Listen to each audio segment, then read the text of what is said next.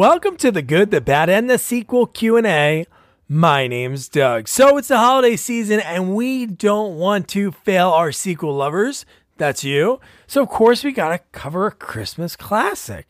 And for it, we're covering Silent Night, Deadly Night 5, The Toy Maker, where Mickey Rooney plays a guy named Joe Petto. And it's just weird hearing Petto as a last name with what this movie's about, but this movie's got great special effects because you know why? Because Brian Usna is involved with it. So you know that's going to be there. And I can't wait for Jamie to have to talk about this one. I think he's going to like it more than Puppet Master 5. So yeah, so that'll be fun next week. Man, this week's interview was one that I think it goes to show, and I think you've heard me say this before if you've been here before. If not, welcome. There's so many times I do these interviews. I can only go by an IMDb. That's all for the most part, unless somebody has a website and they have information about themselves, or if there's a bio on their IMDb. But I like when there's not, because I like when I'm surprised. And this week's guest, actor, thespian, the guy loves being on stage, Van Quattro, his story, like, you can only go on so much. I can look, oh, he's like Tom Quinn in Silent Night, Deadly Night 5, which is kill scenes pretty good. And he talked about how great it was working with Brian. And then you look at his other credits like LA Bounty, which he has a great story about Wings Hauser right on the top, because he was asking me questions before I started recording, talking about, oh, how'd you start this? Who were some of your first interviews? Which is so cool. And people take an interest in something that I love. And it's, finding out, people's stories. Everybody has a story, just like a movie has a story. So it was cool that he asked that. So you'll hear like the start of the conversation, the interview, when I'm going to play it in like 30 seconds, you'll hear, oh, it's like mid-conversation. It's because of that. But we talk about LA Bounty, which has the amazing Sybil Danning in it. It's like a badass, like Cobra-esque vigilante, sort of. But yeah, so we had some good stories about that. We also talked about Fight Club. He was in Fight Club. And then he's like a world traveler. Like his stories that were non-acting are like so mind-blowing. He's going to email me the links to his books that are on Amazon. I couldn't find them somehow for some reason, but I'll make sure to put them in the episode notes. As soon as I find them, I'll blast them on all social media, because you'll hear some of his stories, like tastes of some. One involves Patti Smith, who sings I Am a Warrior. And wow, just wow. You're going to love his stories. And he also was on picket fences and shot Don Cheadle. You know what? This guy, Van, has so many great stories. And I think he was a cool guy, like talking about his upbringing, that he had a rough childhood, and just how he sort of like realized it. And it's some deep conversation in this one. I loved it, and you'll love it. Do me a favor, subscribe, like us on all social media, share this with friends, neighbors, relatives. Holiday season, maybe like when you're passing the ham or the turkey, be like, hey, there's a podcast, The Good, the Bad, and the Sequel. Check it out, at Sequels Only. And then your grandma will be like, what? Maybe she'll do that. I don't know. But so this is going to be a lot of fun. You're going to enjoy it. And without further ado, here is actor Van Quattro. A little preamble before this starts, so people know who you are and give a little background on you. But so we can start from the beginning. But while you're talking about like Wings Hauser, how rated is this podcast? How is it rated? Oh, you can use any word you want. I tend to leak a few out. Yeah, well, it was interesting because at that I was married to. I was married at the time, and she'd booked a movie with the producer, and it was a small producer over in the San Fernando Valley, and they wanted to see me for this project, and I didn't know who Cole Hauser was, but my wife at the time said, well, yeah, he's kind of a B movie star. He's been out there for a while, and stuff like this. And so at the time, I was just beginning to train with a guy named Roy London in Los Angeles. And Roy was pretty popular. He grew very popular, incredibly popular. He was thanked a lot at the Academy Awards and things like that. He was sort of the acting coach to the. How'd you connect with him? Did you seek him out? You know what? It was a friend of mine. I was probably doing a play with, and actually he said, I'm going with this guy named Roy London, and it was myself, Jason Stewart, Dean Devlin, who now runs Electric Entertainment. We're just a few guys in his living room when he first started out. They just said, this guy's really incredible. So we went and we did that. And one of Roy's things was try, be active in your acting. Don't sit back, make active choices, make the character opposite you, respond to what you're doing. And if you don't get the response you want, keep going. And so I'm on the set and I'm really nervous because this is like one of the larger roles that I've had. And we're doing this scene and I accused them of kind of ripping off an old James Cagney movie because he wants to put me in this box. And he's aiming a gun at me and he's going, get in the box. And I'm like, no, I don't want to do that. And he's going, get in the box. And I said, well, and he cut and he goes to the director, he goes, he won't get in the box. and and the director looked at me and he just kind of went, and I said, okay, we'll try it again. And we did it again. I made him work. Which was kind of funny and daring for me at the time, because I thought this thing could go haywire real easy. He could just stand there and go, well, who's this fucking guy and what's he doing? But as it turned out, I kind of won the scene in the sense that I was the one who dictated when I got into the box. And it was important for me and it gave him something to work with. You being apprehensive is what a person would really be in that situation. Yes. Nobody would just be like, you're a young actor coming on the scene and this guy that's been around for a while is telling you to get into the box and you're kind of like, okay. That's true. And another, when my first TV job was on Remington Steel. Yeah, I see that as a cab driver in '85. Well, yes, and then I did an episode in Las Vegas with Pierce and all those guys, and I played one of the bad guys who has a fight with Pierce Brosnan. And we're in the casino, and we're getting ready, and they block out all this stuff, and we do this thing, and I throw a punch to his midsection, and I didn't hit him as far as I knew, but then the director came to me and he goes, well, Pierce was concerned about the punch you threw at him. And I was like, okay,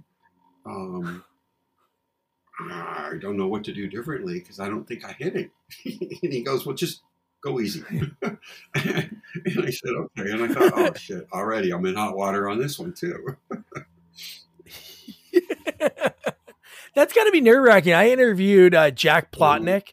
He's been in like a bunch of stuff, and he did a little tiny scene with Ben Stiller in Meet the Fockers, and he played the guy that at the car rental company that threw Ben Stiller the keys because Ben Stiller like walks away without the keys, and he said, "Doug, I did not sleep for days thinking about that scene, and if I threw the keys too hard or wrong, and they missed him and hit him in the eye, and then production would be shut down for a month."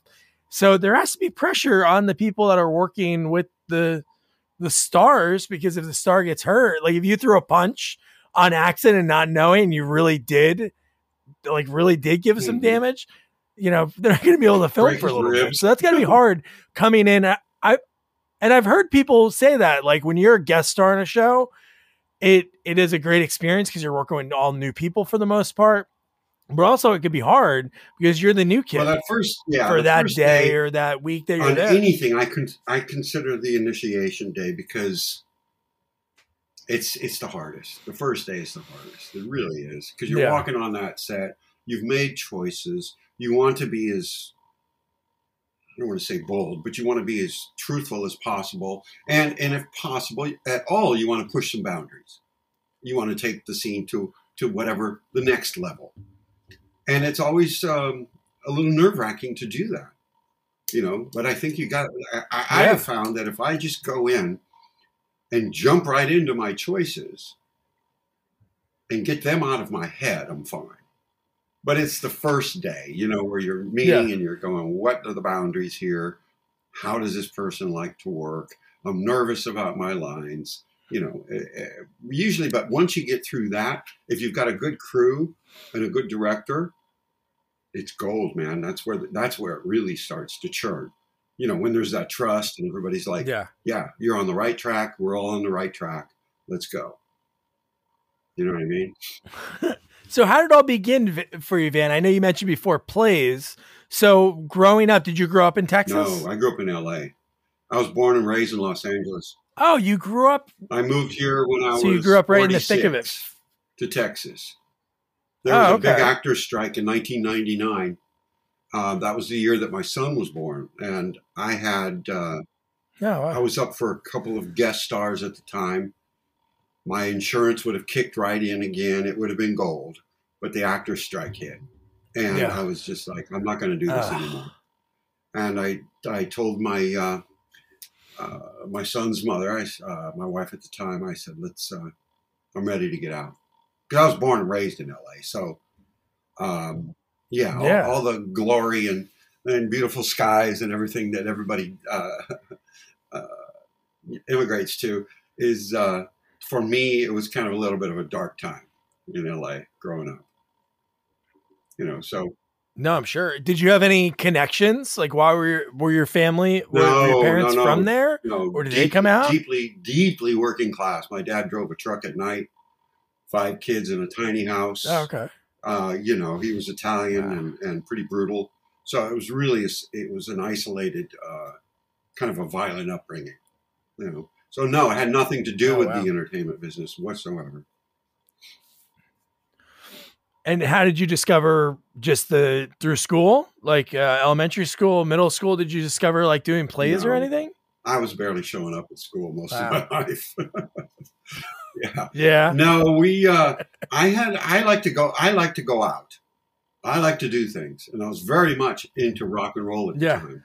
And it was the best time in history for music. The late 60s, early 70s, mid 70s was just in Los Angeles. It was an explosion. So I was on that scene hanging out and watching bands and going backstage and doing this. And my friends always said that I had a knack to do just about anything. I'd always get us backstage somehow and nobody knew who I was, but they just kind of like, oh yeah, okay. And so we'd get into all these antics and fights and this and that. And my friend said, you should be an actor. I was like, really? He goes, yeah, and I think I had just barely gotten my GED. And then I went to I got my high school diploma like 3 different times, to make up for. Yeah. But when I was supposed to graduate, I had the credits of like a 9th grader. Wow. I just didn't go to school. I was just one of those guys. So I took care of all of that. And then he said, you ought to be an actor. And I tried out for a play at the San Gabriel Playhouse in Los Angeles. And I got it. How old are you there? Out of high school already? Like you 19, 20? I was probably 22, 23. Because I went to a junior college in Glendale, and because I'd never played organized sports, I tried out for the football team. And somehow I made it onto the team. I don't know how, but they kind of considered me the mascot. And we won the national championship that year, which was really odd. Oh my God. So after that, I decided in junior college to go into theater, which was, if you want to call it that, we just kind of like partied. And then somebody direct a play, and I did a few plays there and went off and did some dinner theater in La Crescenta, which is a little bit north of, it's a little bit north near the Angeles Crest Forest there in Los Angeles. And from there, I backstreet agents, whatever, just knocking on doors, sending out photos. But the trick was I had no idea who I was or what I was doing. Zero. Yeah. I had not taken any acting classes at that point. All I did was party at a junior college for a year and a half doing plays. So as far as the business side of the business went, I had no idea. And as far as the consistency of the work and the craft, I had no idea either. I knew that I could strike gold, but I also knew that I could be really bad. You know, and I did not know how to navigate those two things or bring them together at all. I didn't know that hard work meant you get better. Your craft gets better. I thought you either had it or you don't. So it was like I had it that day, and people were like, "Ooh!" And then you do something that was just absolutely terrible, and they were like, "Where'd that come from?" And I'm like, "I don't know. I have no idea." So I didn't have a grip on it at all. But it's good that you, even though you were in that, like what I did when I was that age, like partying, but at least you had those moments to feel that emotion. Like I'm sure maybe other people in that program were like just going through the motion, going on stage, and then when they're done, it left them. But at least you were sort of thinking about it at that time, like, oh, that was really good. Oh, that was really bad. Yeah. But then how did you come to the realization of that next step of like, hey, how do I take this to the next level? I don't think I really How did that happen? I mean, I really had a rough childhood. I really had a rough childhood. You're saying, so I was scrambled inside. I was scrambled eggs and maybe even burnt on some of the edges. And so I didn't quite put it together. I went to acting classes with Roy. I learned some things in there, but still it didn't stick. It didn't stick. Roy would like the group leader of the evening would call me after seeing class and go, "You wouldn't believe how Roy was going on about you last night." And I go, "Really?" And it was, "Yeah." And then, and then I'd suck really badly. I just couldn't put the two together. I was too much in my head. Yeah. I took it personal. When I was wrong, when I wasn't good, I took it personal. And I thought, I'm just not good. And then I'd luck out and get good. And so I struggled with that a long time. Yeah. But I was able to capture gold probably more often than not, And that's perfect for like being on stage. You can't get away with that. No. But in film, you can have a great take because everybody has great takes and people have bad takes. So it's good to have that. So so you're training with Roy and you're doing plays. What was the idea? Did Roy or somebody approach you about like Remington Steele or like, I don't know if you auditioned before that for any TV or film, but how did that come to be that you started doing that? Well, there was a big time manager that Roy knew, and she represented a couple of other people in the class. And she was like, "You got it. I don't know what it is, but you got it. I'm going to sign you." And so I was like, "Okay, let's do this." And the first thing I did was go out and dye my hair blonde with a very cheap dye. So it turned my hair green. So my first interview with her, she looks up at me and she goes, "Oh, what'd you do with your hair?" And I said, "What? Nothing." And she goes, "You did something to your hair." And I, "No, I didn't." So I'm turning red the whole time. Anyway, we did it for a little bit. I was so inconsistent and out of control that she ended up kind of parting ways with me. I think the biggest thing happened was a couple of years later. There was this festival in Los Angeles called the Padua Play Festival, New Play Festival, and it was run by Sam Shepard's sister. And they would take all these new plays out of the Los Angeles area, and they would put them on at a festival somewhere in the basin. And a lot of times it was done, I want to say like out near the Lancaster area. I could be wrong, but this time they were doing it at USC on campus, and it was in their yards and in some of their groves there. So this one was. I think it was called Why Things Burn by Marlene Gromed Myers. And she's a well-known published playwright. And a friend of mine, Mark Feit, introduced me to her. And she cast me in this play. So we're doing it out there. And, these people are watching. And afterwards, this casting director named Rick Pagano came up to me after the show. And he says, "Hey, what are you doing for the next 3 months? And I said, I don't know why. And he goes, well, clean your slate. Give me a call Monday. So Rick cast Picket Fences. He was casting 5 shows back then. He was one of the biggest casting directors in LA. First thing he did was literally like a week later, had me in for a guest star on Picket Fences. I get the role. They call me as soon as I get home. I get the role. I end up in Picket Fences, guest starring, and I'm the character responsible for helping Don Cheadle get off the show. I shoot him with a shotgun in that episode. Oh my God. And I have to admit, I did not know who he was at the time. I mean, he was just very kind. He walked in, hey man, how you doing? And I was like, hey, good, how are you? You know, so there was no affectation, or I had no prior history with him or anything like that. He was just a very nice guy. Yeah, not many people knew him. The big show that he was in, like right after that, maybe was the one which I never knew until a few years ago, the Golden Girls spinoff. Oh yeah, he was on that show, the Hotel, whatever. He did the Hotel Rwanda. I mean, he started to get into some serious. Yeah, years later, yeah, like late 90s, early 2000s, but like around the time that you worked with him, I don't think he was in anything right. big Well, yet, I mean, so, he had a job on a TV show. That's all I knew. You know what I mean? Which was like major. And Tom Skerritt directed it. Directed the piece. Oh my, really? Tom Skerritt directed it, and who else? I forget the other fellow that played Don Cheadle's brother in it, but he was awesome. The episode, CBS wanted to submit us for an Emmy. You know, they said they submitted us for Emmys. We didn't win that year, but it was exciting. It was really exciting, and it was the work. I'll never forget. I got one note. I'm walking in. I've just escaped from prison.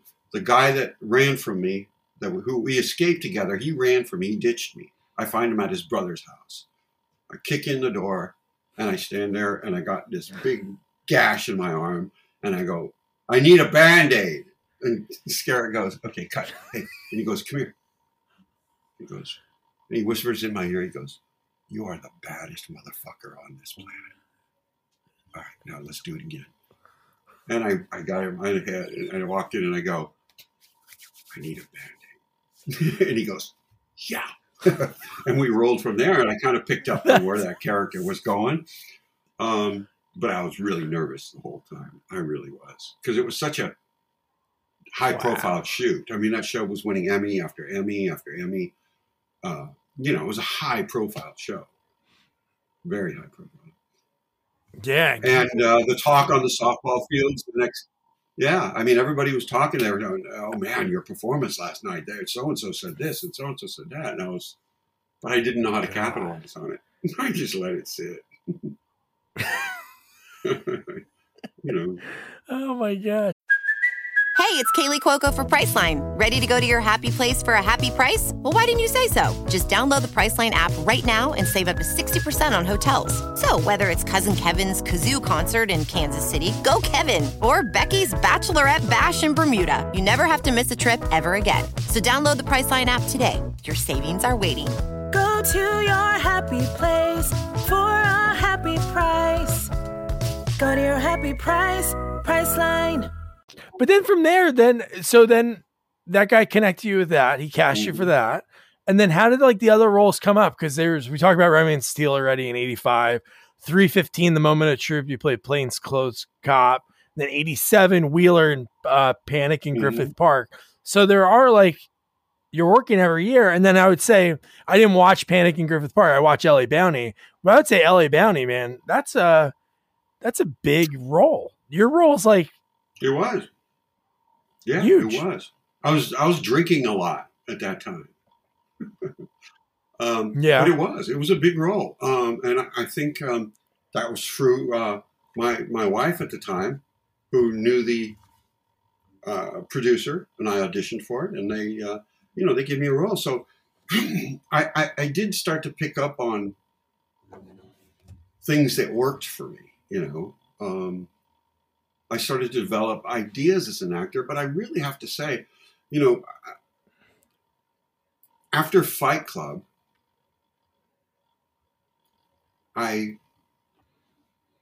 which I was in a room with Fincher and maybe 6 other people, 7. Small crew, Ed Norton, we're doing the scene. And it was awesome. It was like working on an indie set. Yeah. Everybody was just like, hey, man, that's great. Yeah. Fincher would be sitting there in his T-shirt and tennis shoes, and he'd go, yeah, that's good. Let's try it again. I like what you did there. Let's do this, I think, Doug, you know what? I think it was years and years and years of validation that just kept sticking. And that combined with my dream, I was able to come to a point where I can actually say, and I'm talking about now, where I can actually say, yeah, I work and I know what I'm doing. I enjoy my work, and I'm always open for suggestions because it's all collaborative. But I feel like I can go to work. Yeah. And it was a long haul. When I first moved to Fort Worth, after the actors' strike, my wife wanted a divorce. So I was here 6 months in Dallas, not knowing anybody. Gave up on LA, and she goes, yeah, I want a divorce. And we had a 1-year-old son. And because of the way I was raised, I thought, I'm not going to be a vacant dad. I'm not going to be a brutal dad. I'm going to be here for my son. So what I did was I quit acting for 10 years. Quit. Just to be every day at my son's door, knocking on the door, saying, can I see him for 15 minutes today?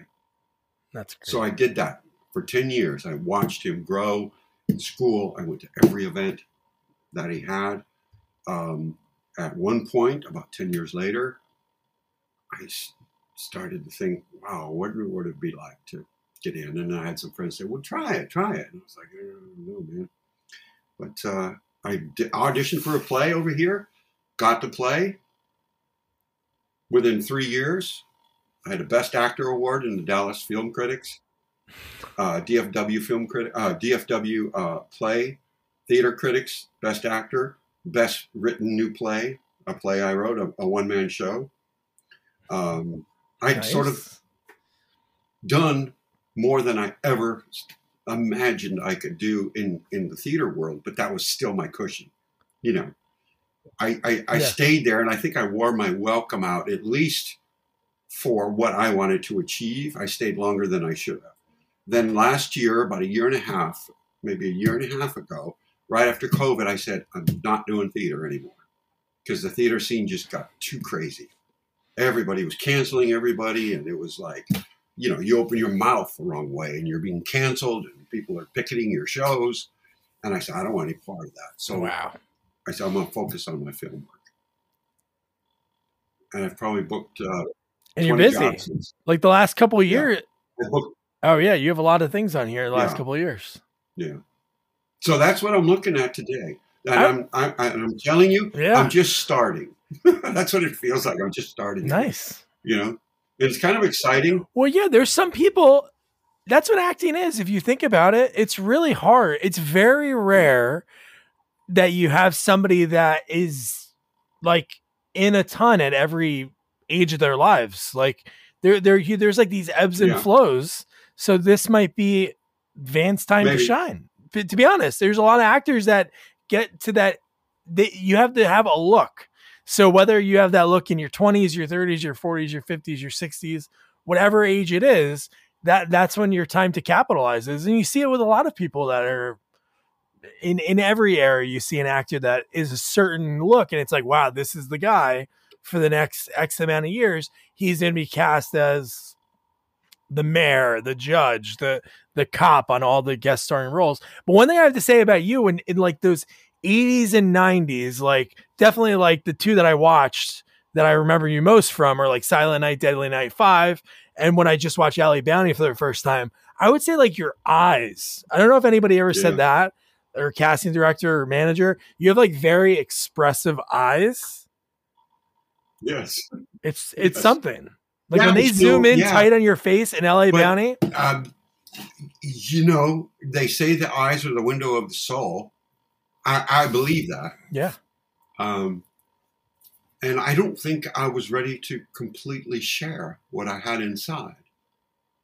So those things that you saw were not the full artist. They were,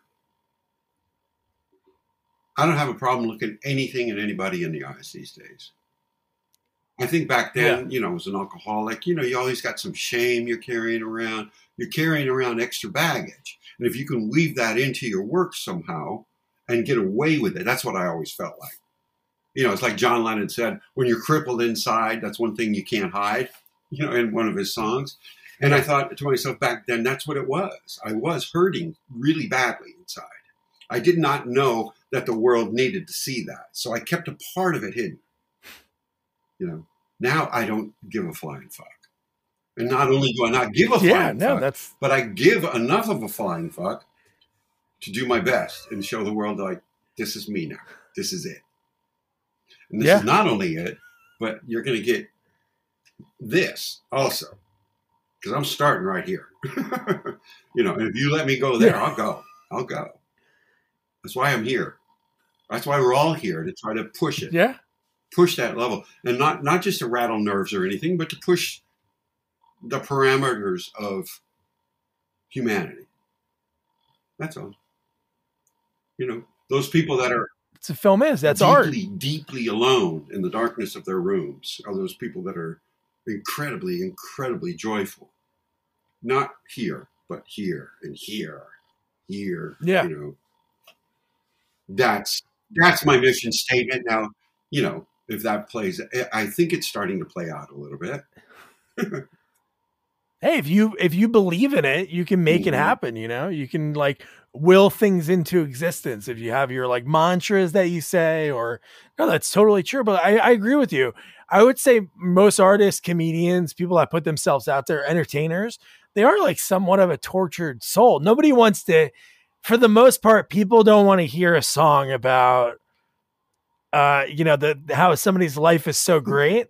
You want to listen to Billy Joel talking, the song that he wrote just weeks after he tried to kill himself in the 70s, when he tried to drink that floor cleaner or whatever. You hear the torturedness in his voice on The Stranger, on that album.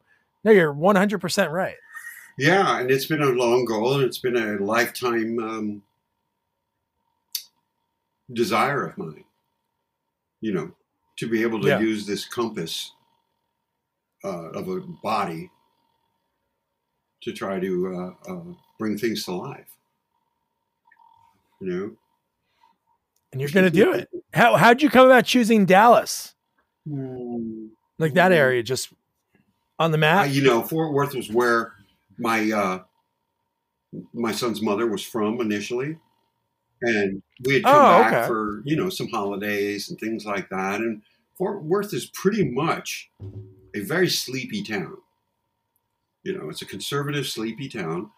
When I visit there, whenever I would have a chance to visit there, it always reminded me of Glendale, California, like when I was growing up.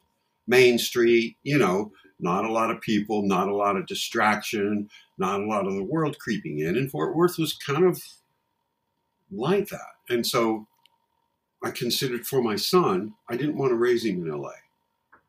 And I thought he might be able to get a kind of homegrown childhood. He might have a better chance for something like that in Fort Worth. And that was the decision that we Where's he at made. now? Is he still in Texas? Is he still in Texas, your son? Yes, he last year he just graduated UT Austin. He's down in Austin, living in Austin. And the funny thing is he denied it his whole life. I said, don't you want to get into the film industry? No, Dad, no. In school, and he played football and did some of that stuff and ran around with frat boys and stuff. And I'm saying, okay, all right, cool. Yeah. You don't have to. No problem. I said, do you want to act? He goes, Dad, I don't want people watching me. Okay. So about halfway, he gets into UT and he has to transfer in mid-semester because out of the junior college there. And so he transfers in. The only thing available is geography. So he goes, okay, I'll major in geography. He wanted to grab a chance to be, to graduate out of UT. So he took it, and he ended up with like a 3.7 grade average in geography. Wow. And I was so proud of him because he just took something he knew absolutely nothing about, probably had no desire whatsoever, and he made gold from it. But now he's hitting the pavement down in Austin trying to get jobs in the film business. It's in his blood. Oh, he is? It's in his blood like you wouldn't believe. And it just, boom. What was it like when you moved there in like 99? Austin's not too far, right? From where you're at? 2.5 so like hours, was there anything like, oh, it is that far. Okay. But do you remember going there back then? Like what was the scene like then? Cause now it's like what Portland was in the 90s. I lived in Portland for a few years. But from what I hear from people, like Austin is like what Portland was net 90s, 2000s. I'm glad he's down there because it's probably, cool. It's probably the most open-minded city in Texas for sure. By a long shot. Nice. Oh yeah. By a long shot. Yeah, 100%. And he's he likes it. You know, it's crowded. It's probably just more of the same of what you had experienced. More of the same. Yeah. So he's digging it, but now, like I said, he wants badly into the film business, and he's not quite sure. That's great that he transferred in. Mm-hmm. I thought your story was going to be that when he transferred, there was only one class available, and it was acting. Because that happened to Robert Hayes. That's what happened to Robert Hayes. Really? Like when I interviewed him, that's what happened. He's a California kid. His dad was in the military. They moved to a base in Nebraska when he was like 18. He was like so pissed off that his surfboards were wasted now because he had to live in Nebraska. They were only there for a year. So he transferred like mid-semester. I think he ended up going to UCLA or USC or something. So when he was doing his classes, there was nothing available but acting. And then from obviously the rest is history that he took the acting classes and he fell in love with it. But that's so great that he took geography 3.7 and then now he wants to be like dad. He wants to follow into the footsteps. And there's a big scene there for whatever kind of creative arts he wants to do. There is. He was really concerned when he first came out, and he felt pretty isolated because he did not know anybody in the film department there. He did not have any training whatsoever. So it was like, Dad, what do I do? And I said, well, you just start looking, you become a PA, you start doing whatever you want to do.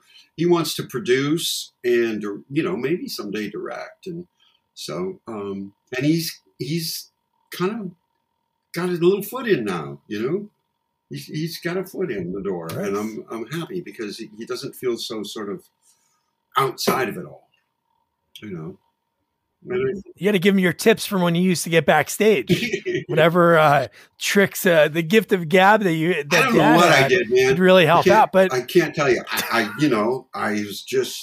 look like somebody. I think they all thought I was somebody. So. Yeah, I think it's a combination of that because me and my wife get that. Like whenever we go places.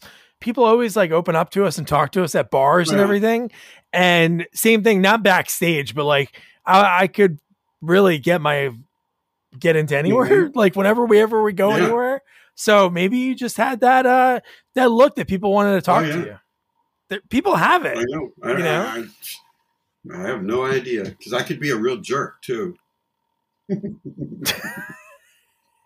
When you get backstage, but before that, you got to be nice until you get there. But it's good nowadays with filming wise and having a dad at his disposal that has chops. Like when he wants to film something, I'm sure if he asked dad, you'd be in it. Absolutely. But it's all about that's what I've learned that I wish I can go back in time because I like doing filming and stuff. Not nowadays with 2 kids, it's hard and I have to make time for it. But when I was younger and I used to shoot stuff, I used to just like shoot something and then like not finish the project, shoot something, not finish. But nowadays, I think there's such a great opportunity with like cell phones, the way they could shoot and the ability for like rental equipment places. Like there was like maybe like a couple of those growing up, but now it seems like there's more and it's more affordable. Right. But it's all about just finishing a project because you know what's going to happen. The next one you do, you're going to learn from your mistakes from the Like the first time I interviewed, like you asked me before we started recording, like when I first talked to Jerry Minor and like Jason Kravitz, like the early people are like Lance Kinsey from Police Academy. When I go back and listen to him, I'm like, what a moron. It's not that I was saying dumb things.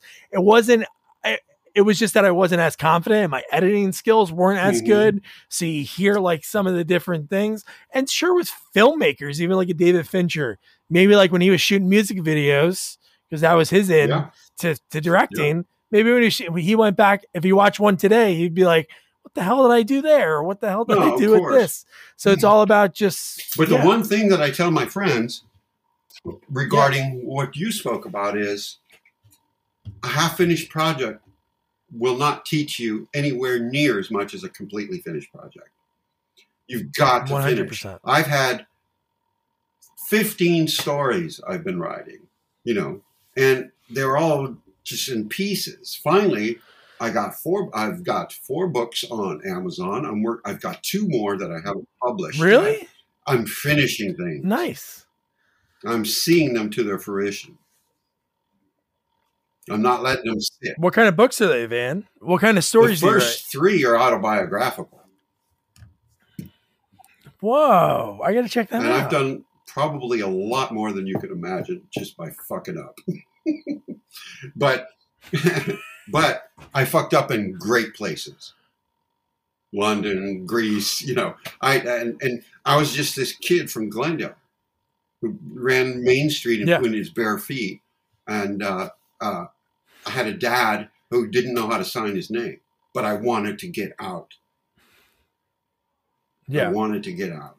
So I busted out and I just went out and I kind of raised hell in a lot of places, but that was me. I had to. Nice. I got to check them out. No, that's cool that you did that. Writing, I think it's a hard craft because you're kind of like with yourself. In a good thing, it's great because you're not depending on someone else to finish the project. But in the other hand, then it's only you that's held accountable. Yeah, and you're like I've written scripts with my writing partner, and it's great to have someone else to be able to be like, "Hey, we're going to write this week," and you have somebody that is like your checks and balances. That's so great that you wrote 4 books. My first book was about when I sold everything in 1982. I mean, everything. I didn't have much. I had a Volkswagen van, and I lived in Charlie Chaplin's maid's quarters in the Hollywood Hills. Down below. Whoa. Because the people that owned the house at that time, they leased out the room underneath. And I met a girl. Were the people that owned Charlie Chaplin's house, were they anybody? The people that owned Charlie Chaplin's house, were they anybody? I don't think so. I think they were at the time called very affluent yuppies. Okay. But they were great. I mean, I partied a lot in that place. If they only knew, So you sold everything out of the van? Because I met this girl at a party and she was English. And I thought, if you know the Beatles, I want to talk to you. And so she said, well, why don't you come to London? I was like, I was doing a play at the time, Mr. Roberts. And after the play, I said, okay. And I sold everything to go there. When I got there, she was like, oh, hi, I didn't think you were coming, really. So I ended up staying for like 2 years. And I met up with Ava Gardner, Jill Bennett. I hung out with Charles Gray. I hung out with these amazing people that I just happened to stumble upon for 2 years. Oh, my God. And that's when I came back and I started going to class with Roy London. But again, I found myself in situations. I was this dude from California who found himself at the Royal Ballet watching Baryshnikov, dance, and I'm like, what the fuck am I doing here? In a good way. That's insane. In a good way. Yeah, no, totally. Oh my God, that's awesome. So no, I have to look those books up. I'm sure you wrote them under your name, right? Oh, yeah. Van Quattro. But they're risque. I wouldn't, they're not for they're not for kids, I suppose. I won't read it to my my 3-year-old. Yeah, they might laugh. 4-month-old. And go, oh my gosh, you did that again? They might. They might get a chuckle out of it, but I tell on myself a great deal. Yeah, no, it's good. You have to be honest, and then people feel that when they're reading, and they know. Some appreciate it, some don't. Believe me. Oh my god. So Van, I have to ask about this has been so much fun. Silent Night, Deadly Night 5, the toy maker. So I interviewed Brian Usna. I don't remember how I actually booked that thing, but I remember Brian was awesome. I liked him a lot. I don't remember if that was like through my agent or through some kind of connection or what, but it was, we just shot the one night on it. Yeah. And it was fun. I enjoyed it. I was much younger, as you can see in the picture. Yeah, I mean, there wasn't a lot to do, but it was fun. I liked it. Is he still directing? So when I talked to him, he was still like writing. He wasn't directing anything, but yeah, no directing. Okay. But he's a storyteller. His story is pretty cool too, because he grew up. His dad was military based. I don't know if he was in the military or he was just like contracted by the military to do stuff, but no, he was definitely a storyteller. I think he's the longest interview I did. It was an hour before he arrived into doing film stuff, but no, he was like a big hippie, sold all his stuff, owned like an art store in cool. North Carolina, Yeah, cool. sold all the art supplies to like Duke and North Carolina students. Really? Like, no, he was very, very interesting. But no, I guess that wasn't his son. His son played Lonnie. See, I only met Conan the kid, in the that. mom, and Probably that's that's all I it, worked right? with on that. Yeah, that's all I worked with. Yeah, the kid was William Thorne. He wasn't really in much after that, but what a freaky scene! Like he walks in on you and Jane, Yeah. and then the kid opens the door. Which, man, I couldn't imagine. As a kid, I had no fears of anything, but now having kids, I would like get so nervous hearing that my daughter opened the door in the middle of the night to open up a package. But your scene was kind of cool the way it was done. And Brian's known for that in his career. All of his movies have like really cool special effects, which this movie has. And when he directed the fourth one, but yours is cool when the thing wraps around your head and it's just neat looking. And then they said, you're going to get the poker in your face. And I was like, all right, let's do it. Oh, yeah. So one question I like to ask people before they go, obviously we talked about like your growing up and everything, but when it comes to like on set, did you grab it? I know you sold everything in 82, but from when you started being in film and TV, did you ever have any keepsakes? Did you keep any scripts? Did you keep any? Oh yeah, I've got like, I don't know, mementos. Not very many. I've got the original script from Fight Club, which was the working script. That's awesome. No, I can't say that I have. I'm not that kind. Well, I mean, I collected baseball cards, but I'm not that kind of a person, that especially now as I'm getting older. Yeah. Oh, I mean, now that I'm getting older, I mean, I might, if I get the opportunity, get something to give it to my son. I've got, I mean, I don't know if you could see that on the wall there, but there's that picture. See that up in the corner that's Jill Bennett, and Jill Bennett was a major stage and screen actress in England, and she was married to John Osborne, the playwright, who John Osborne had Academy Awards. Oh wow! If you look him up, he's just he changed the history of English theater. But I was hanging with her when I was in London. So this is from the Royal Court when they did John Osborne's play Time Present, when it premiered there, and it's signed by Jill. And so that means a lot to me because, Jill and I were pretty close at the time. So I kept that over the years. But, most stuff, I was too reckless. I lost it. Patti Smith, I saw her in concert, one of her first concerts in Los Angeles. And we were backstage with Iggy Pop and Lou Reed. And she had, somebody handed her a T-shirt that said, "Who the fuck is Patti Smith?" And I go, "Oh, man," I was talking to her. And I said, "I want one of those." And she goes, "No, there's only like 4 of them for the band. I'm really sorry." So we talked a little bit more. And of course I was drunk and like, "Hey, wow, let's go." And then she goes, "You know what? You look like my brother. And I'm going to give you this shirt." So I had her "Who the fuck is Patti Smith" T-shirt for a while, but again, who knows what happened to it? I've had things. So Yeah. to answer your question, I've had things, but I sort of lost them through time. Yeah, sometimes it's like, when are you going to look at it again? You know, like that's what some people say when I ask them that. They'll have like the end of shoot, like shirts, they keep scripts, but you know what? Of all scripts to keep, Fight Club's a good one. The working script. Oh, I think so. It's got the original notes and, a lot of revisions and, yeah, I was really proud of that. Yeah, just one more question. I'll let you go, Van. This has been great. So Sybil Danning, obviously at that time, even like Wings, they were both like B movie stars. But man, I gotta that movie is I really like that movie. Like, not genuine, like it's so bad it's good. I really like her as an act. I haven't watched a lot of her movies. I saw like Howling 2, but like not a lot of her like action ones.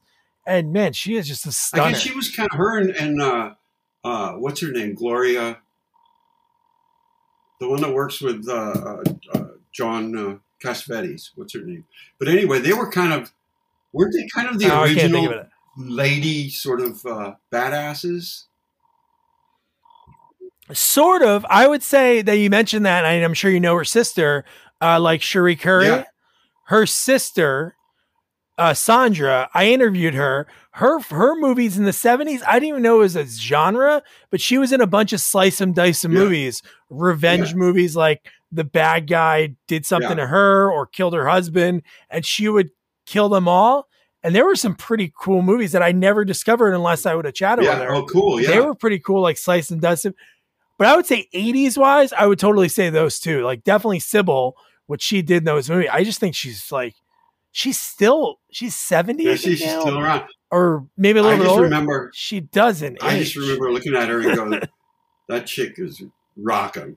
Oh, yeah. I just remember every chance she looks like she'll kick your ass. I was just like, hi. Yeah. When she peeks into your car, she's ready to take you out. But it was great. Oh man, Van, I'm happy we connected.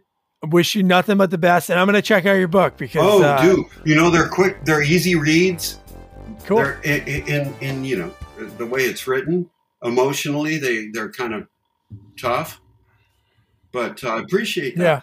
Yeah. And if you ever want to revisit, I got a couple of projects going on in the first quarter that I'm excited about. Okay. I got a couple of movies that are coming out here, like next month. 5,000 Blankets is coming out. And also a movie called Out of Exile, which I'm very excited about. It's a movie out of Oklahoma, and I think you'd really like it. Talk to you soon. Best of luck. Peace.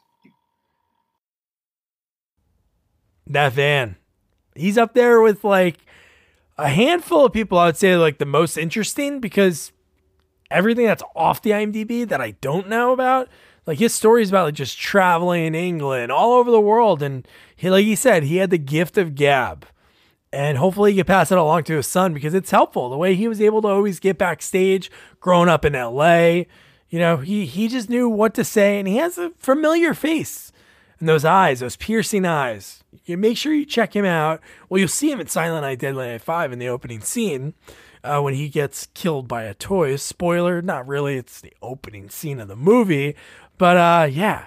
So much fun. Love talking with Van. Like I said, his books, whenever I get the link to them, I'll put them in the episode notes and on our website, right on the landing page, sequelsonly.com, so you can see it there. But yeah, so your homework, Silent Night, Deadly Night 5, The Toy Maker. You can learn about Joe Petto, Mickey Rooney, who a listener of ours, my buddy Rob Schnitzer, I became friendly with just through this podcast. He told me Mickey Rooney was protesting the first movie, like while those people picketing, saying like, "Oh no, don't kill Santa, don't make Santa Claus a killer, you're gonna ruin Christmas." Mickey Rooney was one of those. 4 movies later, he's like, "I want in." So don't forget to review, rate, share our podcast, follow us on all social media at Sequels Only, and don't forget to check out our website, sequelsonly.com. Good night. Good night.